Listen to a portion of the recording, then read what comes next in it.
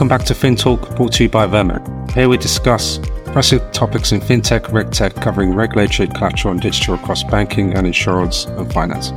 Vermac has been proud to deliver innovative software solutions in the industry with stability and cost efficiency for our global roster of clients. With over 20 years of trusted transformation in finance and insurance, we're bringing industry's top expertise to FinTalk. I'm Gerald Akhtar, and I'll be your host for this podcast.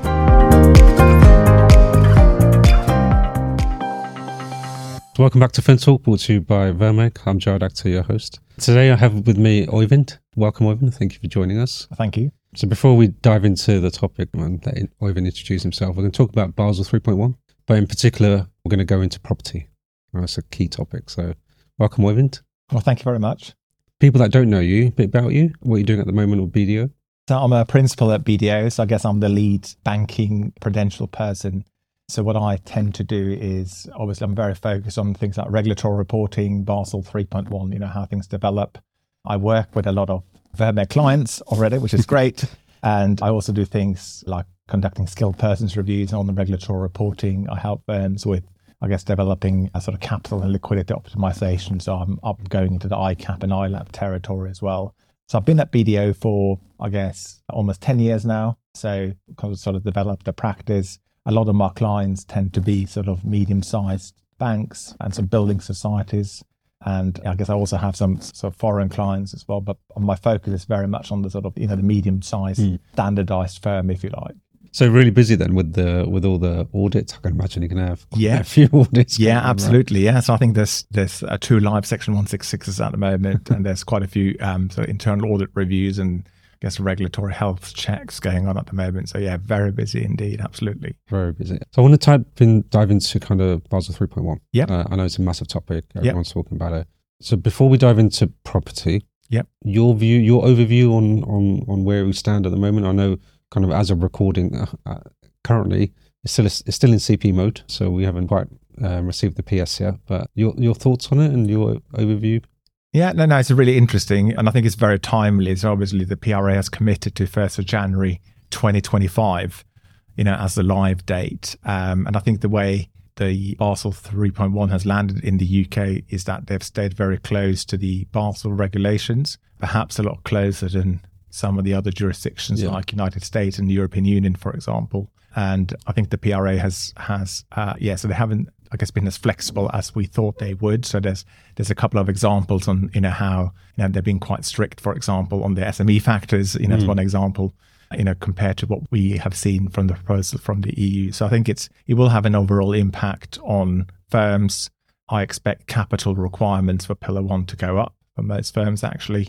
And that's mainly driven by, higher, some higher risk weights, and then also the fact that for mortgages and resi mortgages, for example, there's a new way of calculating loan to value. So you go down the value at origination as opposed to the sort of market value. So that will probably more than offset some of the new risk weighting bands. So I think overall firms will expect to see a small increase in their capital requirements. Yeah, and no, you mentioned mortgages, so I want to dive into that. That's the topic we're going to cover today. So historically, mortgages. Let's take resis. Let's start with resis. So resi mortgages, 80% LTV, 35% risk weights, and then anything over is 100%. Yeah. Right? What's changed? That's a really good question, actually. It's quite a big fundamental change. So first of all, the regulators have introduced a lot of new asset classes for mortgages. So they're splitting it in between what we call the loan splitting approach and what we call the whole loan approach. So for example, if you have your classic sort of standardized residential mortgage and you meet certain criteria, so i.e. you live in the property, for example, and then there's a new calculation called a loan splitting approach. So it's quite interesting because you're basically splitting the loan up. So the first sort of part of the loan will be subject to a risk weight of 20%. And then depending on of your loan to value, then you will apply up to sort of the risk weight of the counterpart is 75%, for example, for retail, for the remaining part. So if I give you an example, it's probably the easiest actually, if we have time for that. But if you have an 80,000 loan to, which is secured on the property valued at 100,000, called a classic example, then you will apply a risk weight of 20% to 55,000 of the exposure and a risk weight of 75% to the residual amount of 25,000. So the total risk-weighted assets for that will be basically 29,750. So it's 20% at 55 times 55,000 and then 75% of the 25. So there's a split of the bands based on the loan to value. So it's quite sort of different from what we see at the moment. And then we also have for resi mortgages that don't meet the criteria, we have what we call the whole loan approach. And that is basically where you have a loan that materially depends on the cash flows generated by the property. So for buy-to-lets, where you own actually more than 4 properties, then you'll have basically, you look at the loan to value of the property and then you apply the risk weight. So if you have less than 50% loan to value, you get 30% risk weight. And then it goes as high as 105% if you have a loan to value of more than 100. So it's quite a sort of different approach that they split kind of the loans into whether or not it's materially dependent on cash flows. I think one important thing to say is that if you're sort of the classic portfolio landlord that the PRA refers to, so where you, for example, own 3 properties that you let out and then you have a 4th property which you live in, that will still fall under the loan splitting approach. So it will be treated as a normal sort of residential mortgage in line with the example I gave. It's quite a big change for firms. And I think also with Resi, as I said in my introduction, the PRA is changing the way they look at loan to value calculation. And this is quite critical because at the moment, under the current UK CRR, loan to value is based on the market value of the property. Yeah. And it's sort of firms are allowed to use, I guess, sort of automated valuation methods, for example. So like sort of, looking at computer models to see actually how much is your property worth. And that's kind of what you use for the loan to value calculation. Yeah. However, for Basel 3.1, the proposals are actually, it's much more strict the way you value the property, and it has to be on the original value.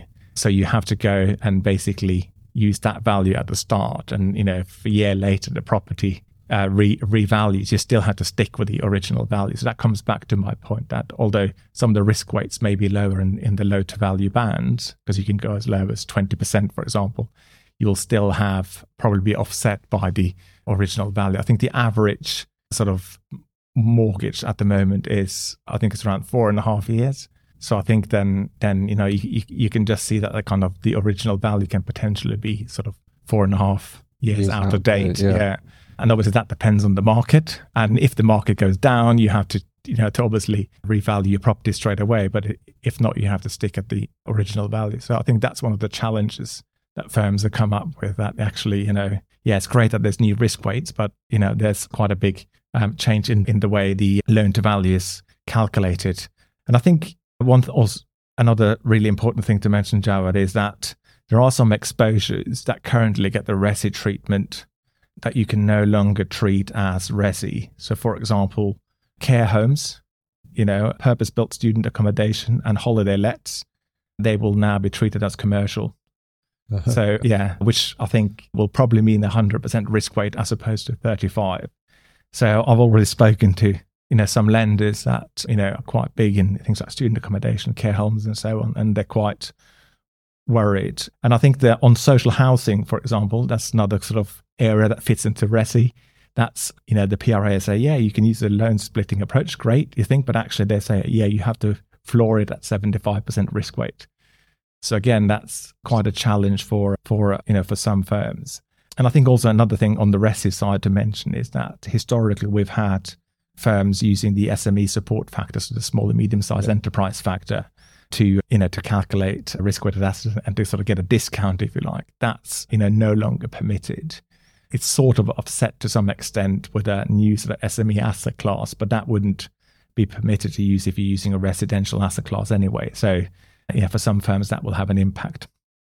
And I think just one final thing to say on the kind of some of the challenges we've seen with Basel 3.1 and the residential mortgages is that if you have a developer, for example, that builds a block of flats, to let out, and historically some firms have managed to argue that as residential because they have signed contracts, etc., in place, although it's the properties under construction. That's no longer permitted. So the PRA has introduced a new asset class called ADC, which is Acquisition, Development and Construction. So that asset class really only has two options. One is 150% risk weight. It's a bit like the speculative property financing that you have at the moment. And then if you have sort of signed buy-to-let contracts, then you can get 100% risk weight instead. So again, that's, for some banks, particularly medium-sized banks in the UK, quite active in the sort of property development market. Yeah, they'll see a bit of a setback there as well, I think, in terms of risk weight. So yeah, quite a fundamental change and challenge for some firms. What I do like about Basel 3.1 is I think there's more clarity than what we've seen before. So for example, the regulators are quite clear on saying, yeah, it applies to, if you meet these criteria. So for example, if you're a care home, then sort of whether or not you're in or out of scope. So it will make the reporting for firms, I think, slightly easier from an interpretation perspective. Yeah, I think that's always been the point, right? Yeah. Around the interpretation. Yeah. How they value the property as well, and all the requirements they need to do. A couple of things. With all those changes, that's going to massively impact the market, isn't it? And I can see, do you see banks kind of providing mortgages or coming out of mortgages? There's talk about 100% mortgages at the moment in the news, and firms giving that. That's just there's no value to them anymore. Why would a bank want to do that? Well, I think they have to look at the kind of the pricing. Obviously, that's what drives it, and the kind of whether they want to get things like market share. So there's many reasons why firms want to do that. But I think if you sort of take away the fundamentals and look at it on a like-for-like basis, I guess it's less attractive. So, for example, if the government is championing, house building, and sort of people to own their own home, etc. I mean, this is going to make it a lot more difficult. Yeah. Particularly also for sort of larger developers that use the SME factor, for example. So which I think has been linked to sort of property development and sort of some of the buy-to-lets, etc. So yeah, it's not necessarily as beneficial, and there's a big change for firms in in sort of pricing models, fundamental. And I think also what the biggest concern I've had from firms is around the way they're going to use the valuation method under the original values. There's one thing is that, you can probably identify it, but the fact that you can't, you can't use models to calculate it will be a big challenge. So they don't think the industry is geared up for this at all. There's not enough surveyors, the systems they haven't been calibrated and so on. So it's quite a big challenge to get that right. And I think actually that's one of the things we're probably going to see some change or some movement on in the when the consultation sort of comes back with the supervisory statement, is that we'll probably see some more guidance on, how you would value the property. But, fundamentally, it's a big change for firms. Yeah. What's a fair point is now, I think we're talking about it from a reporting perspective, but actually behind the scenes is getting those valuations is going to be a whole different ballgame. And those industries haven't really geared up for that. Just before we touch on commercial property, I want to just ask a question about buy-to-lets. Now, previously, buy-to-lets, there was a loss given ratio that the regulator would publish, and it was over a 5 or 6 year period. And, is that still standing? Is that still now how does a buy-to-let? Is it different to now before they did it, or is it going to stay the same? Well, I think it's changed sort of quite fundamental. I think the way you will have to look is from a buy-to-let perspective, you have to see whether or not you are materially dependent on cash flows. So, your property, if you let it out, so that will sort of fall into a new asset class, if you like. And in that asset class, you'll then look at actually how many properties do I own? So you have to look at that. And then if you own sort of like as I said earlier, the 3+1, then you can go back into the kind of the normal RESI approach. But then if you have to stay in the kind of in the whole loan approach, then you will get you'll be subject to the new risk weights. I haven't seen any reference to the sort of loss rates, etc. But there's a big change anyway for the way you calculate it. So I think for lenders that are active in the sort of buy-to-let space, I think there'll be quite a big change. Yeah, I don't think some of the impact analysis I've seen for firms is that actually the risk weights for buy-to-let are much higher. So the average risk weight is much higher than what they are at the moment. It's one of the areas where we see the biggest increase. And I think that's also magnified by using the original value for the kind of the loan to value. So yeah, it's a big change. So I think firms need to be prepared for that. And as you said, not just on the regulatory reporting side, obviously there's new templates and new calculations, etc. But there's also the kind of the business model side. So I've had quite a lot of questions from the first line, sort of, head of mortgages, for example, kind of asking questions. What does this mean? How do we price this? So yeah, a really big change for firms. I think one thing to say as well, if you look at the wider kind of property market, is that the big banks on the IRB model, they will have what we called a sort of a capital floor introduced at 72.5% of the standardized risk weight. So basically, where you see some of the very biggest banks in the UK at the moment having a risk weight of 10% for residential mortgages and having a huge benefit. Now, actually, they will also have to do a standardized calculation, and then the capital requirement will be floored at 72.5% of that. So I think that will actually improve some of the competitiveness and be beneficial to, I guess, some of your customers. Yeah. So there's a bit of sort of give and take, but I think there's more result in increased capital requirements. Yeah, I think there's always going to be winners and losers, right? Yeah, there's always going to be someone that's going to be upset to another person. The biggest shift I've seen in there is the commercial property. Yeah. Now, historically, everyone knows PRA have said 100% commercial property on there. They never published those loss rates, did they? So no. But this is different now. Yeah. No, it is quite different. So I think the just like I guess with the old Basel rules as well, there was scope for a 50% risk weight, and I think there were some horror stories about that in the past. Yeah. But like I said, the PRA had they sort of put in their own floor basically and said, okay, it's going to be 100%. So now again, Basel 3.1 opens up for, I guess, risk weights again based on the loan to value, and and there's a scaler, a bit like what you have on the residential approach. So in theory, you can get a lower risk weight, which I think is depending on the loan to value bands for the commercial property. However, the PRA has, I guess, almost unhelpfully said that actually, the kind of the 100% floor will apply. So I think that's, and they said that explicitly, and I guess provided some arguments saying, there's quite a lot of risk attached to commercial property. So I think you will sort of still end up with 100%. I think the only big difference is that actually there can be scope for them to take that off quite easily if they want to. And then you'll have a whole new calculation underneath, which is, firms I think need to be geared up for to calculate around, getting the loan to value, for example, calculating the sort of the original value, all those kind of, aspects. I think it's really, really important. Yeah. Thank you for that. We've covered quite a lot. Yeah. No, we have. Yeah. So we've done resi, we've done buy-to-let, commercial. Yeah. Just briefly, I know you're doing a lot of work in the market. Yeah. Because we're talking to similar people. Yeah. But what's your thoughts on it? And, how are you seeing the next, say, next 18 months? How do you see that?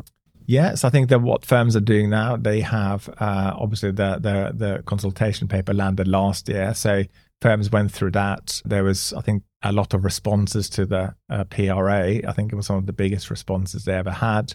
So loads of firms and UK Finance and some of the other, like Building Society Association, they all responded with loads of feedback. Firms have in parallel started to undertake impact analysis. So what do I mean by that is, for example, they take their own residential mortgage loan book and then, calculate the RWAs on the old rules and the new rules and see actually, what needs to change. So some firms have done that, and I think it's been quite helpful because it's identified some of the pressure points. And for some firms, for example, are heavily involved in, social housing, for example, quite a big impact because it's like a 75% floor calculation. The most impact I've seen for firms have been around the SME factor being removed, which I think I touched on a couple of times. So I think that's quite fundamental, for that. I think what else firms are doing is that they are looking at, do we have the right data, in our data stores?